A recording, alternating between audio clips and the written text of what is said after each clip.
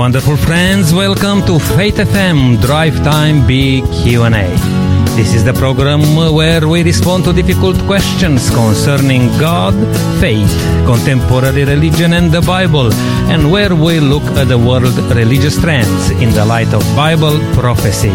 I am Creta, the South Australian Regional Coordinator for Faith FM, and I'm very happy to be with you today. Thank you for tuning in. Please stay with us for this hour as we are going to look at some very wonderful things here to continue with our theme for the whole week, the Bible, many churches, and the rise of cults.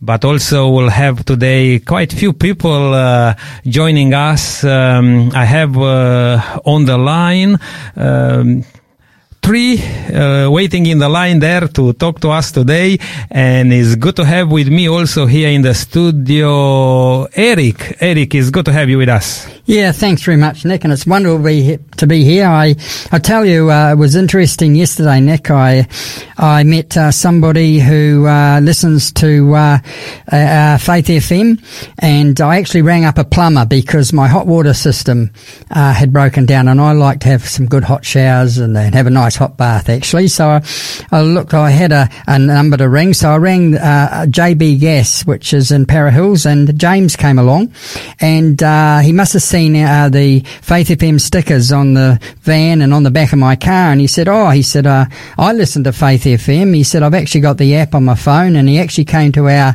if you remember that lunch we had for some of the listeners, and he was there as well, and we got talking. He's a born-again Christian. It was a lovely time together, and I'm just giving a shout out to him. He did a wonderful job, JB Gas. I think he does all of Adelaide, but he did such a good job, and he was there the next day, and it was so wonderful to connect with him and just chat with him, and a big shout out to you, James, and hi from me and hi from... Yeah, I'm saying hello from here, from Adelaide in the studio, Nick and Eric, and also our listeners, who I know that they are tuned in today.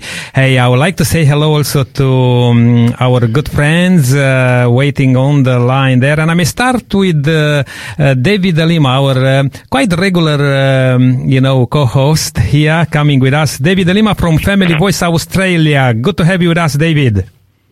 Well, thank you, Nick. Great to be broadcasting once again. Well, David, stay with us because we'll have a few things to chat, but I would like to say hello also to our good friend Jeff Yilden. It's good to have you with us, Jeff. Thank you very much, Nick. It's nice to be with you today on such a pleasant day. Absolutely, and we are enjoying having you here in Adelaide, Jeff, for a couple of weeks. I will come back to you because you are speaking to a church in the hills, and people may want to come and catch up with you. Yeah, we'd be pleased. Yes, but I would like to say hello also to Naomi. We had Naomi with us the other week here in the studio, but right now she's back home in Western Australia. It's good to have you with us, Naomi. Oh, thank you, Nick. It's so great to be back here on Faith FM for Drive Time. I just wish I was still in Adelaide. I had such a wonderful time there. Such a great place. Wonderful people. I'll come back to you again to tell us a little bit more about the things you experience here in Adelaide in South Australia.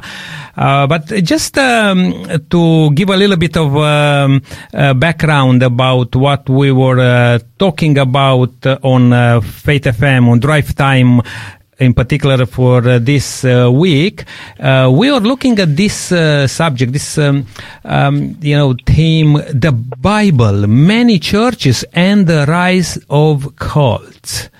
And we ask questions like, is Christianity unique? Why are there so many churches? When is a religious organization a cult? Does God want believers to withdraw from society? And today we are going to address in particular, what does the biblical church look like? But I would like to come to our good friend Jeff, because I know he's going to talk tomorrow about why are there so many churches? And Naomi, I'll hand it to you. Probably you could interview a little bit Jeff. I will, yes. And Pastor Jeff, yes, he is actually speaking tomorrow at Stirling Church in the Adelaide Hills, everyone, and that's at 45 Snows Road, Stirling, at 11 o'clock. And you'll be speaking more in depth about why so many churches, Pastor Jordan, and I would like to just read for you Acts 3:19 to 21. Shall I do that now, Jeff?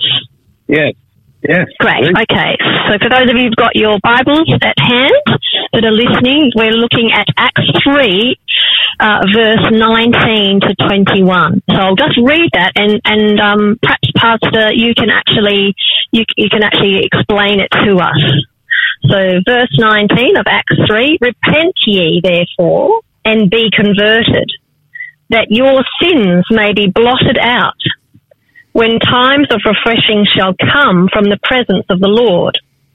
And he shall send Jesus Christ, which before was preached unto you, whom the heaven must receive until the times of restitution of all things, which God hath spoken by the mouth of all his holy prophets since the world began. Can you explain a little bit of that for us, Pastor Jordan, also in the context of what you're talking about today and tomorrow, which is why so many churches? Yes, Naomi. Well, this is Peter, of course, on the day of Pentecost. And he's predicting here, this is a prophecy where he says that Jesus has gone back to heaven, but he won't come back to earth until the times of restoration of everything that's been spoken since the world began. In other words, that there has to be a restoration of truth. Because unfortunately, down through the years, mankind has often encumbered truth with human traditions, man-made teachings and traditions. And that was true of the Old Testament times, and it's certainly been true of the New Testament times too. And that's what Peter is talking about here, that Jesus has gone back to heaven, but he won't come back to this earth until the times of restitution of everything that's been spoken of by the mouth of the holy prophets since the very beginning of the world. And so this is really a very exciting prophecy whereby those truths that have been buried and lost sight of are going to be restored before Jesus comes back. And I guess that most of our listeners will remember that in the 1500s and the years following, there was a great event in Europe called the Reformation. With Martin Luther. That's right, and other great reformers who started to study the Bible. See, we've got to understand that in the Middle Ages, they're often referred to as the Dark Ages because the light of truth had just about gone out. People couldn't read, or very, very few people were able to read. And the Bible wasn't in a language that many people could understand. It was in the Latin and Hebrew and so forth, Greek. But most people couldn't read that. They couldn't even read their own language, let alone a foreign language. And it was during this time that printing was invented, and the printing press, and as a result, the Bible was then printed in a language which everybody could understand, in their local language. And people began to read the Bible for themselves. And Martin Luther and John Calvin and John Knox and many of the great reformers in England began to explain the Bible to people, and there was a tremendous reformation. That's why we call it the Reformation in studying the Bible. And gradually, one by one, great truths that had been lost sight of. For example, Martin Luther taught the Bible and the Bible only, and he also taught that we are saved not by what we do, but we're saved by faith. And so this was a new revelation to the people at that time, because the medieval church had taught that we're saved by works, what we do, and paying for sins that we made. They call them indulgences and so forth. And that's how they had been brought up with. So it was a breath of fresh air when they began to study the Bible to find that that's not exactly what the Bible teaches. And sorry, go ahead. And so from that, there were many different churches that came about. Was that because people started to be awake to what the real truths were in the Bible, and there were particular churches then that came up with truths from the Bible that they adopted as their doctrine? Is that right? Yes. Human nature, we tend to want to follow individuals. Now, many people wanted to follow what Martin Luther said, and it's impossible. Look, in one man's lifetime, you couldn't undo all the traditions that had taken over 1,000 years, 1,500 years to get into the church. And so Martin Luther died before all the great truths had been restored. And that's why other people came along, like John Wesley and the great Baptist reform. They all taught more truth than Luther understood. Not because he wasn't a good man; he was a wonderfully good man. But when you understand that 1,500 years of tradition, many of us find it very difficult if we learn new truths from what we've been brought up to accept those today, even, let alone back in those days. That's right. And when you talk about traditions, can you just explain for the listeners you're meaning things that were not in the Bible, that became right. Things that they adopted? Yes, there are many things that are taught today in Christianity that are not in the Bible. We have simply followed them because, well, that's what we have been taught by our parents, and their parents taught them, and their parents taught them, and so those traditions have been handed down over the years, but many of them are not in the Bible. They've actually come from paganism. And Jeff, so go ahead, Jeff, and I'm going to ask you a question. Yes, if you go back to the time of Constantine, when he was a Roman emperor, of course, and he became a Christian in name, but he was still half a pagan, and he accepted Christianity, some forms of Christianity, and he mixed them together. And it was that tradition that has come down to us since the time of Constantine. And we'll talk more about this. We haven't got tomorrow. Time to go into all these details now.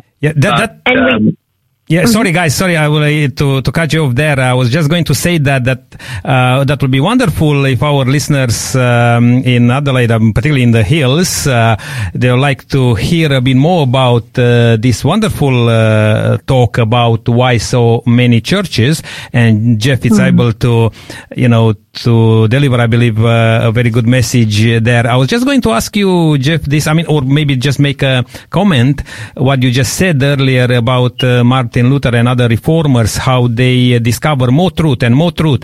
And I believe this is why so many churches come in place, because some of other reformers, for example, when they discover more truth, they will go to those people who already received some truth and try to share with them. But unfortunately, like in the case of the Lutheran Church, which follow from Luther, some of the reformers went there and they talk about some other things new, and they said, did Luther talk about these things? And say, if Luther didn't talk about these things, we don't receive it. And that's how they became another church, like Lutheran Church, and then another church and another church, rather than to receive the truth of the Bible and grow in the truth. Is that not the situation, Jeff? What happened there? Yes, well, we've got to understand, however, that let's understand clearly that they didn't set out. I don't think Luther set out to form another church, but there was a following. But there was a following, even if you set up or not, Yes, Yes, there was. And unfortunately, Luther died, as we said before all the Reformation had finished. And then what's happened is that many people were satisfied with the little reform that Luther brought in, but weren't willing to go on with other great truths that needed to be restored too. And all of these truths are in the Bible, but it took a period of many, many years. This didn't happen overnight. And that's where we are going to look, Jeff, about what does the biblical church look like. That's what we are going to talk today a little bit more. And thank you so much, Jeff, for sharing with us on those aspects. Again, I'm encouraging our listeners, particularly living in the area in the hills there, to go to Sterling Church. Naomi, what's the address there again? Yeah, the address is 45 Snows, S-N-O-W-S, Snows Road in Stirling, which isn't that far from even Adelaide City if you're in the other parts of Adelaide, but it is in the hills, and it starts at 11 o'clock, and I understand there'll be a lunch afterwards as well if you want to stay for that. And this has just been a taste of what Jeff will talk about, and he will explain all of the different aspects of why so many churches tomorrow if you'd like to attend. Wonderful. And if you just missed that address, just search for SDA Church, SDA Seventh-day Adventist Church in Stirling. And I'm pretty sure our good friend Google will help you there. Thank you so much, Naomi. And Jeff, thank you. May God bless you tomorrow, Jeff, and looking forward to have you with us back here on Faith FM soon. Very good. Blessings to all our listeners. All right. Naomi, just very quickly, I want to come to you now, and probably during the program we'll have maybe a couple of interventions there. You've been in Adelaide for a couple of weeks, and one of the things which I realized that you're very involved with a program which was run here in Adelaide, like a health retreat. Would you be able to tell us in a few words about that? Yes, definitely. It's called The Maker Heals. And just like we know there's a watchmaker, we know that we had a maker, and that the person who made the watch can fix the watch. So we know that God made us, created us, and so he can heal us. So this program is a 10-day program. We just finished it up in Strathalbyn at a place called Glenbar, where we were staying, and it was plant-based food. We fasted with fruit. We would go and then we'd have beautiful plant-based food that Karen Pitt and her daughter Kayla Pitt came and made with us, for us. And then we'd go for a digestive walk after each meal. But the most important thing was actually the water that we drink. So we would stop drinking half an hour before we actually ate our food. That helps the gastric juices of the stomach to digest our food.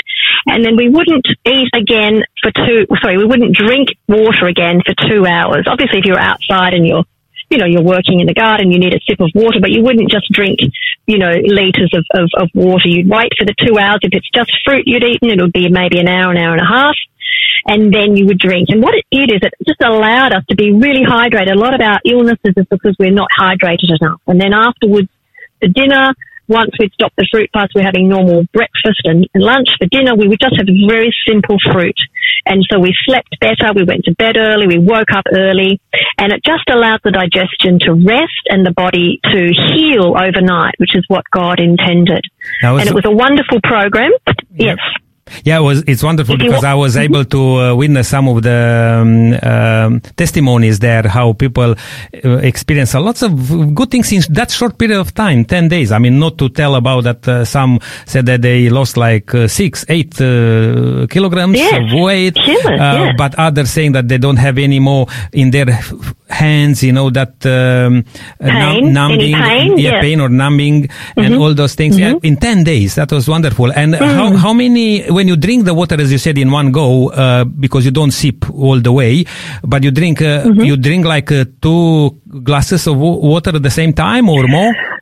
You could as you go. You don't want to drink overload yourself when you start drinking, but I think it's for every kilo that you should drink at least 30 mils throughout that day, and but just not near food, because what you're doing is you're diluting the gastric juices of the stomach, and so it's not able to be as effective. And people had such wonderful things that happened. They didn't feel as depressed. They felt happier.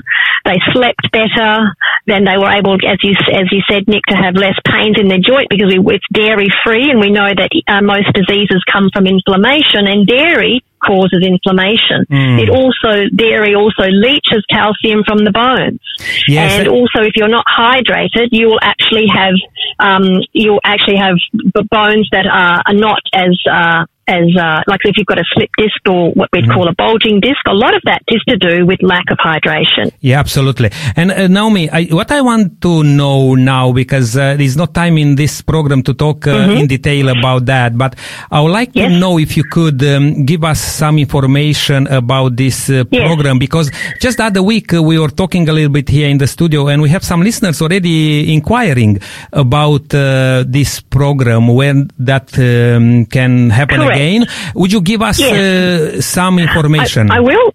Yes, I will give you a phone number. Even better, I'm going to give you Sue Wilson, and the number is 0400 640 122. So that's Sue Wilson. I'll just repeat that number for you. It's 0400 640 122.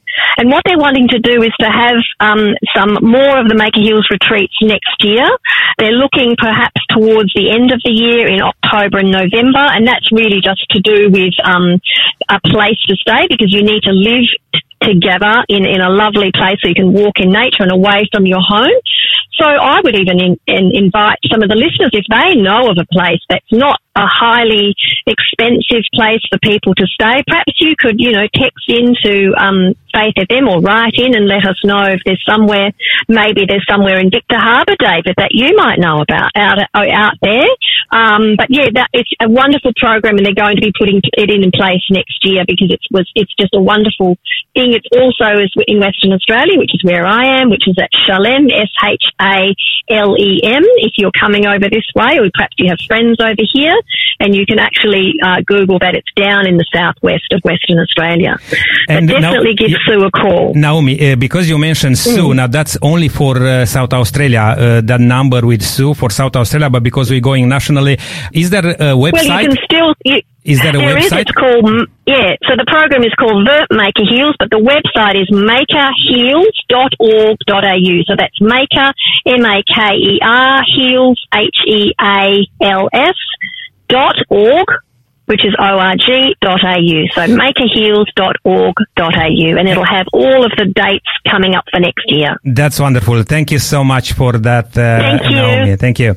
Well, thanks everyone. My friends listening today, why not to be part of this program with us? Because you may ask some questions, what Jeff was talking about, or what Naomi in regard to this health retreat.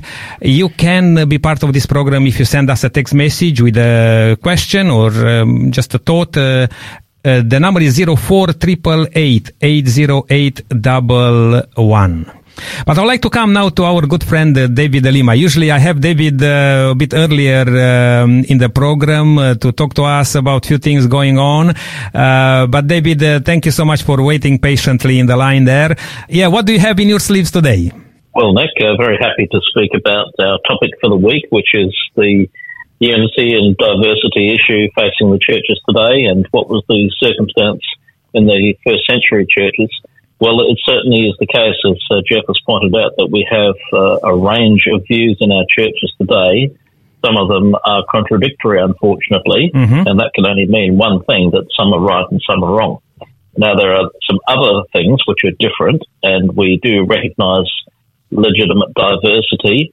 The cultural application of the faith, for example, is something that can be different in different locations, and that's not a problem. But when we've got major doctrinal differences, we've got a real issue. So we need to have unity about things which are essential and allow diversity about things which are a matter of conscience or which are of very minor importance.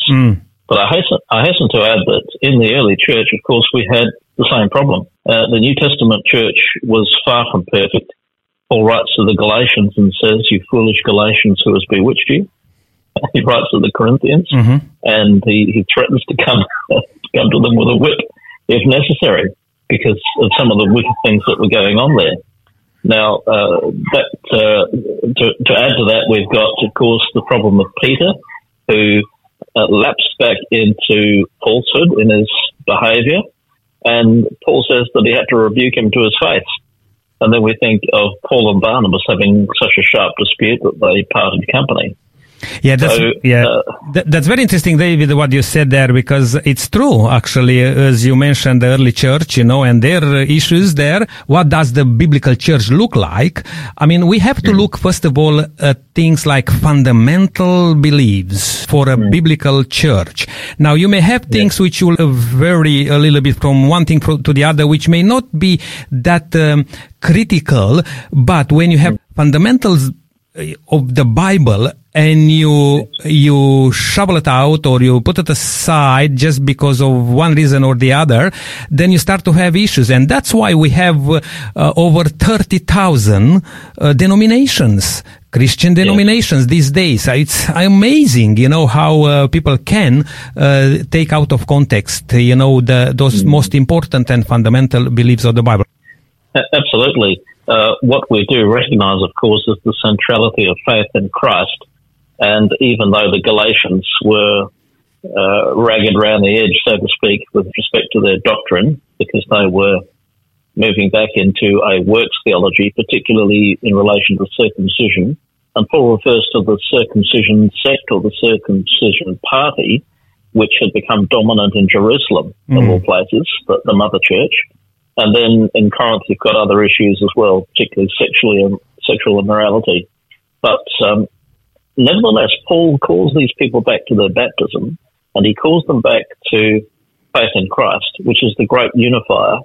And though I've portrayed a rather bleak depiction of the early church as well as the current churches around the world, nevertheless, even churches which are erroneous and quite significantly erroneous in some of their beliefs, nevertheless, they largely uphold the supremacy of Christ, which is the great unifying force. So I hope the listeners can be comforted by that, to know that all is not lost, because there is widespread agreement amongst denominations across the spectrum that Jesus is the Son of God and is the Saviour of all mankind. So that's a great starting point.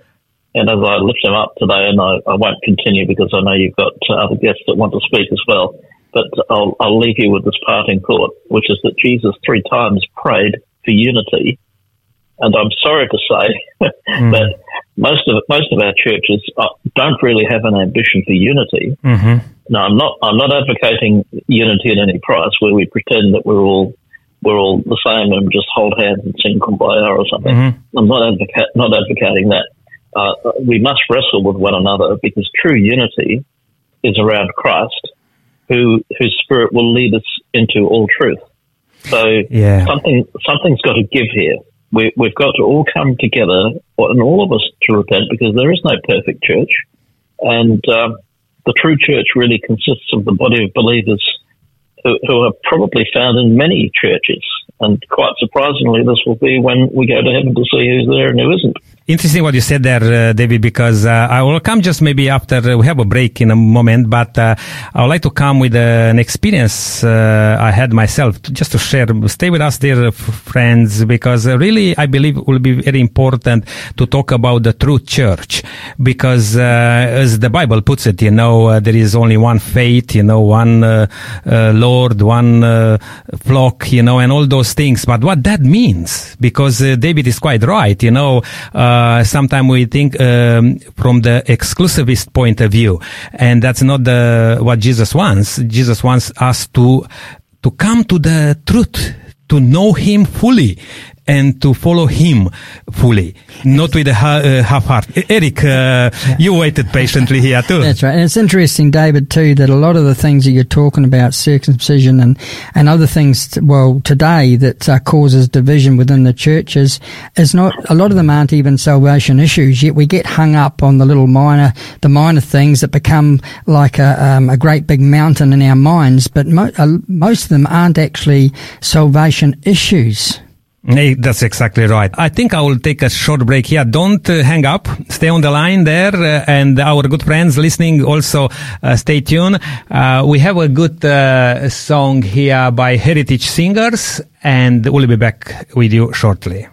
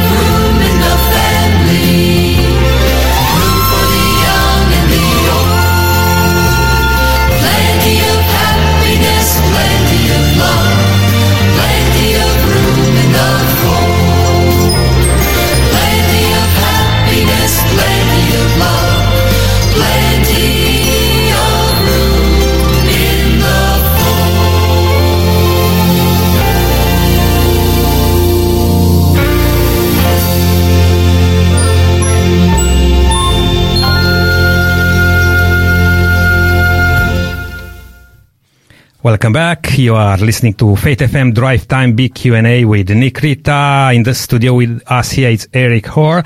And also online, we still have with us Naomi and from Western Australia joining us over the phone, and David De Lima from Family Voice Australia.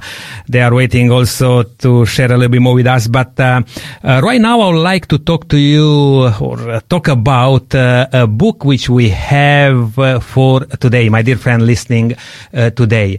And I believe this is a wonderful book. God's Truth Can Change Your Life by George Knight. And this is a wonderful book which you can have today. Searching for a life's meaning is universal. Every culture in every era has searched for truth. Truth that answers life's big questions. Truth that provides significance for daily living. Truth that is certain and beyond doubt. If you want to know more about these great questions, why not to ask for this book? And you just need to send us a code for the book. We'll send it to you as soon as possible. The code is SA145. SA stands for South Australia, and the number is 145. Please don't leave any space in between, not to confuse our friendly robot, which will take you through with some questions. God's truth can change your life. Eric, I think you may know something about this book too. Nick, it's got some wonderful chapters in there, like Good News in a Confusing World, Time for Life's Most Important Things, Creation or Evolution, and Judgment is Good News, and The Hope for the Dying World. You know, this book is only 128 pages long, but wonderful reading by a bestseller, George Knight. So well worth reading, excellent to read, and it'll really inspire the people and learn more about Jesus. It's a wonderful book. Don't hesitate, my dear friends, to send us a text message and request this book. Is last opportunity today. The code again is SA145, and you need to send a text message to 0488 808 111. Now, Eric, you're patiently listening to what has been shared so far here, but I would like to ask you a question here to just continue on this topic. Why do some people feel that they don't need to attend a church? Yeah, that's interesting, Nick, and I hear that more and more. Norman, you know, all I have to do is believe in Jesus Christ. Why do I need to go to church? Well, originally the ancient world, the word church had a different meaning. The term originated from the Greek word ecclesia, which actually meant to gather in a people together, to actually gather together of like mind, like faith, and assembly to study. And it's really important. I once upon a time, I didn't think that I needed to go to church. I thought that, when I heard about Jesus, I thought, well, maybe, I didn't need to go each time. But it's where you get the fellowship from, and the Bible talks about it not to actually pull away from going to church in the last days. In fact, in Hebrews 10:25, it says, let us not give up meeting together as some are in the habit of doing. So you can actually get to the habit of not going to church when you stop, and especially during COVID. Correct. I was just going to mention that. Yes. I think that's what happened. But let us encourage one another, and all the more as you see the day approaching. So as the closer we get for Jesus to come, the more we should actually be come together and unite and be in oneness to understand things, to pull together, to say so, in all the aspects of spirituality. That's right. And even Jesus Christ is a living example. In Luke 4:16, it says that Jesus went to Nazareth, where he had been brought up, and on the Sabbath day he went into the synagogue, as was his custom. So a regular thing for him, and Paul and Acts and the apostles, they all went there. And even after Jesus' death, they still kept going and having their meetings. The Message Bible puts it like this: as he always did on the Sabbath, he went to the meeting place. And so that's where Jesus is. And that's a good example to follow Jesus, actually, to follow his example. I mean, are some churches moving away from biblical teachings? What do you think, Eric? I think the biblical church today is one that is entrenched in the Word of God. In other words, they follow what the Bible is saying to them. And today, even many churches do not believe in the creation of Jesus creating the world. There's some that don't believe that Jesus rose from the dead. But the biblical church understands the Word of God through the Holy Spirit. But the more resistance the biblical church finds, the more resolute it is in following the Word of God. It's similar to this way. If you work out your body and your muscles get harder with resistance training because you pull against something, instead of compromising the message, it may change its method of presenting the gospel without even watering down biblical values. So a biblical church involves at least two people gathering together in the name of Jesus. And so as resistance becomes in this world to the Word of God, the biblical church church will dig deeper into the Bible to build its resistance against what the world is throwing at them. Yeah, absolutely. And as we just mentioned a bit earlier, that many people I heard about this sort of thing saying that I will do church at my place at home, no problem, just myself and family. But church means more than that. Means even if you have diversity, of people, but you coming together at the feet of the cross to learn from Jesus. Let me just share with you something which I experienced myself, and I thought that it definitely helped me a lot in my walk with Jesus. Quite a few years ago, when I was back home in Romania, I had a Bible study going on, and I invited people from different denominations, different groups, and I think I had at that time maybe 6-7 group representations from Orthodox Church, for example, Pentecostal Church, Baptist Church. There were then Adventists, and then we had the Reform Church, which was the Hungarian. There were quite a few Catholics. And one day, Eric and my dear friends, just think of this. They asked me a question. Now, I was quite young myself in the church, not knowing a lot, not that I know now much more, but they asked me the question, Nick, which is the true church? Because we were studying the Word of God, and we were there from different groups. Some did things, some don't, and you know what I mean? And we have traditional churches represented. We have Protestant groups, Neo-Protestant, And I believe, Eric, and my dear friends listening today, that was an inspiration from God, because otherwise I could not answer. But my answer was this. I personally believe that the true church is the church of Jesus Christ. Now, I didn't mean like that there is the Church of Christ. There is a church name like that, which I didn't mean that, but I mean the church who follow the teachings of Jesus Christ. And then I start to say, I looked at the Orthodox friends there, and I said, I think the true church should be like the Orthodox church. And all other Protestants look like what, And said, the true church should be teaching the right truth. The Orthodox means right teaching. That's what Orthodox means. And then I said, it should be like the Catholic Church. It should be universal. Not that I mean that we need to come now in ecumenism or unity of religions, but with different things. And then I look to the Pentecostals, and I know that our dear friends, from the Pentecostal Church, they emphasize a lot on the Holy Spirit.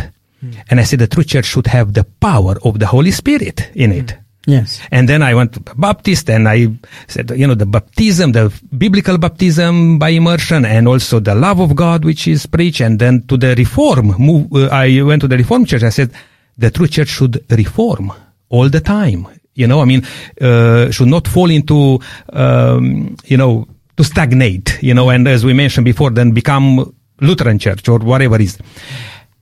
And everyone looked at each other and said, wow, that's actually we need to do. We need to have all these things, among ourselves. We cannot just afford to say, okay, I'm strong in this, you're strong on that, the other church, and we all go together. Because Jesus wants to be all in the same stable. That's right. He said, I have other sheep which are not in this stable, but I'm going to find them and bring them in. That's right. And I was myself influenced by that thought. Yep. Because I could see that the Holy Spirit is teaching us. And yes, I'll throw this one on the table for a moment with even our friends online there. If you have to say something there over the phone, maybe David or Naomi.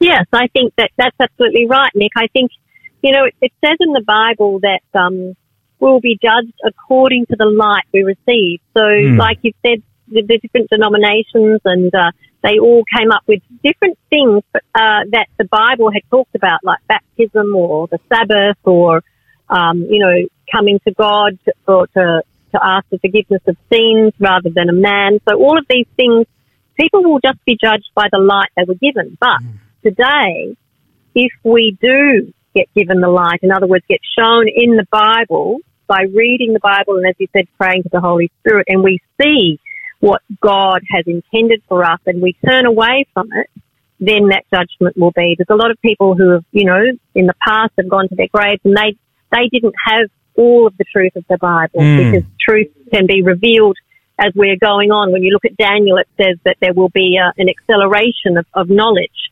in the latter days, in the last days. And Absolutely. we can see that now of knowledge. So I think it's important for people to remember that but for now, what we learn, we must follow. And it says in the Bible, if you love me, keep my commandments. So that's very important for us to know that it's all the commandments, not just the ones that we think that we want to keep, that we have to have the commandments of God and the testimony of Jesus Christ. Yes, yeah, that's so true, Naomi. David, if you are still there.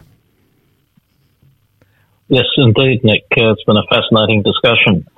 If only we had more time. But I hasten to add that we will not be judged primarily in relation to our intellectual assent to doctrinal formulations. They are important.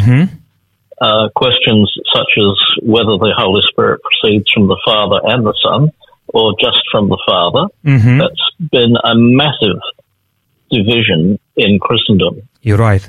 Which is almost preposterous, if you ask me. I mean, I'm interested in the discussion one way or the other, but to divide the church on that issue is almost preposterous. And I think the Lord must be enormously grieved.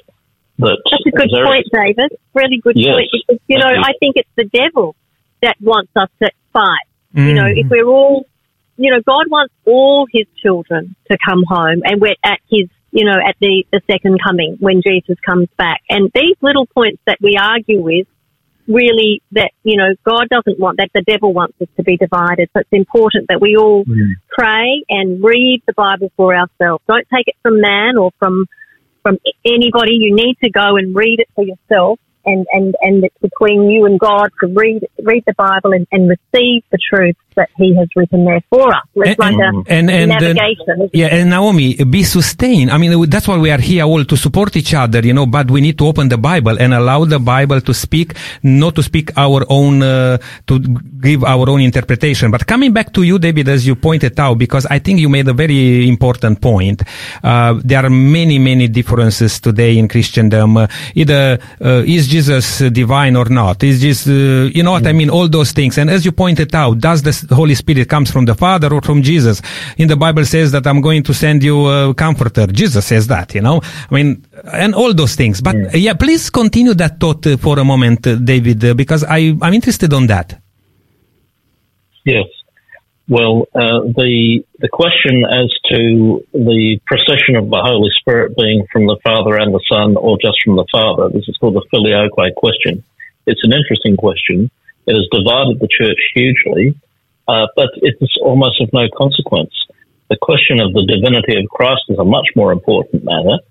But above all is whether we are saved by what we do or by faith in him. And that question was settled beautifully by Martin Luther and others, as it's been described already, in the 16th century. I mean, the doctrine was there all along. It's been in the Bible all along. It's just that we got too busy with our own politics, so to speak, in the churches to see the plain teaching of the church. And Luther came to that wonderful revelation, which he then started sharing far and wide, and that is that we are brought into the family of God because he chooses to bring us into his family. And he causes the price to be paid through the death of Christ. So none of our good works enable us to be saved. Having said that, God is very interested in us doing good works, because the good works that we do really should come out of a heart of gratitude for the free gift of salvation. So you can see the difference. Not like the Pharisees, you know, like when they were boasting because they do good things, you know, but their heart was not with God. Yes. And it's interesting, David, too, that when you look at the different levels of humanity, we all read the same word. Some may have been to university. Others may have just been fishermen out on their boats. And yet the power of God comes into each one's lives according to their need, and to class distinction makes no difference. A person who is poor can give just as much as a rich people because they give all they have, that we read in the Bible. So the Word of God treats everybody the same, and we're all not saved by works, but by our commitment, our understanding of God, and our love for Him. Yes, indeed. Hey, time is going very quick, guys, today. I hope I could have another couple of hours to really enjoy this discussion, because indeed you all make so important points. But I'd like to come to Eric just quickly with a little bit of a question here, which may be a bit, Eric, how to say, not controversial, but, not easy to deal with, because we run churches these days as we feel like, I'll ask maybe if you could just very briefly talk about this, the differences in churches in regard to music, for example. Some people will say, this is music which needs to be played in the church, or this kind of music not to be played. I mean, is the gap closing right now with this sort of thing that you cannot differentiate as much? What sort of praise we should bring to God? Because music is a way of worship, to praise God through music. Is that today we can be a bit mixed up with this? Well, Nick, I used to follow Alice Cooper when I was out in the world, and loved my music that way. And it's interesting when I have been in some places, and this is just being honest about it, where somebody has come in and said, well, I've come away from the world, but the music I'm hearing, I don't hear much difference between the two. And worship and song is very important, because it's two-directional. It goes to God and honouring Him and worshipping Him, but it also goes between believers. And a biblical church worships in song. So I like Ephesians 5:18 to 21. It says, "And do not get drunk with wine, for that is bad for you, but be filled with the Spirit, addressing one another in psalms and hymns and spiritual songs, singing and making melody to the God, the Father, in the name of our Lord Jesus Christ, submitting to one another out of reverence for Christ." So this passage tells us that it's both a vertical and horizontal dimension to it. We are to be filled with the Spirit, making melody in our hearts to the Lord. We're also to address one another with our psalms, hymns, and spiritual songs. So singing isn't just about you connecting to God or expecting a particular emotional response. When the church gathers to sing, we're also proclaiming truth to one another. And honestly, God isn't primarily concerned with whether or not we like singing or emote when we worship. He is concerned that we proclaim His goodness and glory to Him and to one another through song. So what it's saying here is, when we get up to sing, it's not about us and the voices. I can't sing a note, but to get up and feel that you're connecting with God in song, but also you're connecting as one another in voice. Have you ever been in an auditorium and all sang together? But it's interesting, so you made a very important point, because in many churches now, you have the singing only up the front there, and the congregation doesn't necessarily, it's that much heard or engaged that much. Now, from my point of view, which I come from, show business background, I was up front there in, with music and all those things. For me, I could understand what the difference makes in your life, the music. If the music is a certain type or the other, and how easily can influence you in a wrong direction. Music, it's huge tool, if you like, of directing you in the right way or the wrong way. Now, Naomi, I know you come from a acting background also, right, yes. And probably some of the impacts of not good music. That's right. If we look at the Bible, Moses, there was one instrument he would not allow, and that was drums. And that's because of, if you look at now with modern science, they know that the syncopation of the drum, that what it does is a particular drum beat, it actually changes your mind. It's like a hypnosis. Oh. And we all know that if you've been out in the secular world, as I have, and you've gone to concerts, you really are influenced by that. So that's really important, not to listen to music like that, because it changes the brain. The other thing, if we look at Daniel, the three friends, Shadrach, Meshach and Abednego, remember when they were told to bow down to the golden statue? Mm-hmm. It was music, all kinds of music that was played, and then they were to bow down. So we know that, you know, it is, if you think about Lucifer, he was there at the front of the choir, he was the singer when he's described covered in jewels, and he had, you know, a beautiful voice. That, to me, is like the pop star stands. Yeah, you're right. And you pointed out particularly that example in the Bible when the people were waiting for Moses to come down with the word of God, you know, and even God says, what's that noise there? You know, what's that sort of thing. Very, very true. Now, before I'm coming back to Eric to just conclude very briefly, David, I just want to come to you again if you have like a 30 seconds thought. Indeed, Nick. The doctrines which divide the churches need to be sorted out, the major ones, the significant ones. The minor ones are neither here nor there. But what's really important, even more than doctrine, is that we love the world, not because we're attracted by the world, but because God so loved the world that he sent his son. And Jesus spoke about dividing the sheep and the goats, and it's on the basis not of their doctrines, important though that may be, but on their behaviour, their care for the poor, and their love for the world which God sent his son to die for. I hope that sort of puts things in perspective as we conclude the program today. Yeah, well, thank you so much, David, and thank you, Naomi, for your input too. Eric, I just want very briefly from you, maybe just point by point a little bit, just to bring it a little bit together and tell us how should a biblical church look like? Well, I believe I really appreciate the points that have been covered tonight. I think the first one is entrenches itself with the Word of God, you know. I think that's very important. It's a praying church. I think that, you know, prayer is all powerful. Connects to God and to each other through spiritual songs. A biblical church has organisation. It celebrates the Lord's Supper together, which He's asked us to do. A place where spiritual gifts are used to love one another in all that we meet. A biblical church is a place of spiritual protection and has the Bible as a guideline for life. It has the characteristics of the body of Christ, does everything with love and grace innate.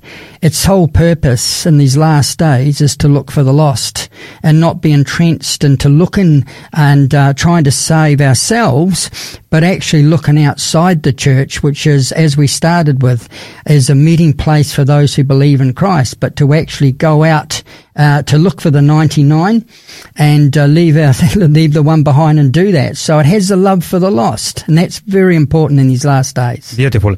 Thank you so much, everyone. Thank you, David, Naomi, Eric, and also we thank Jeff that he came with us a bit earlier. My dear friend, I will invite you to join us again next time, because we are going to talk about another very interesting topic.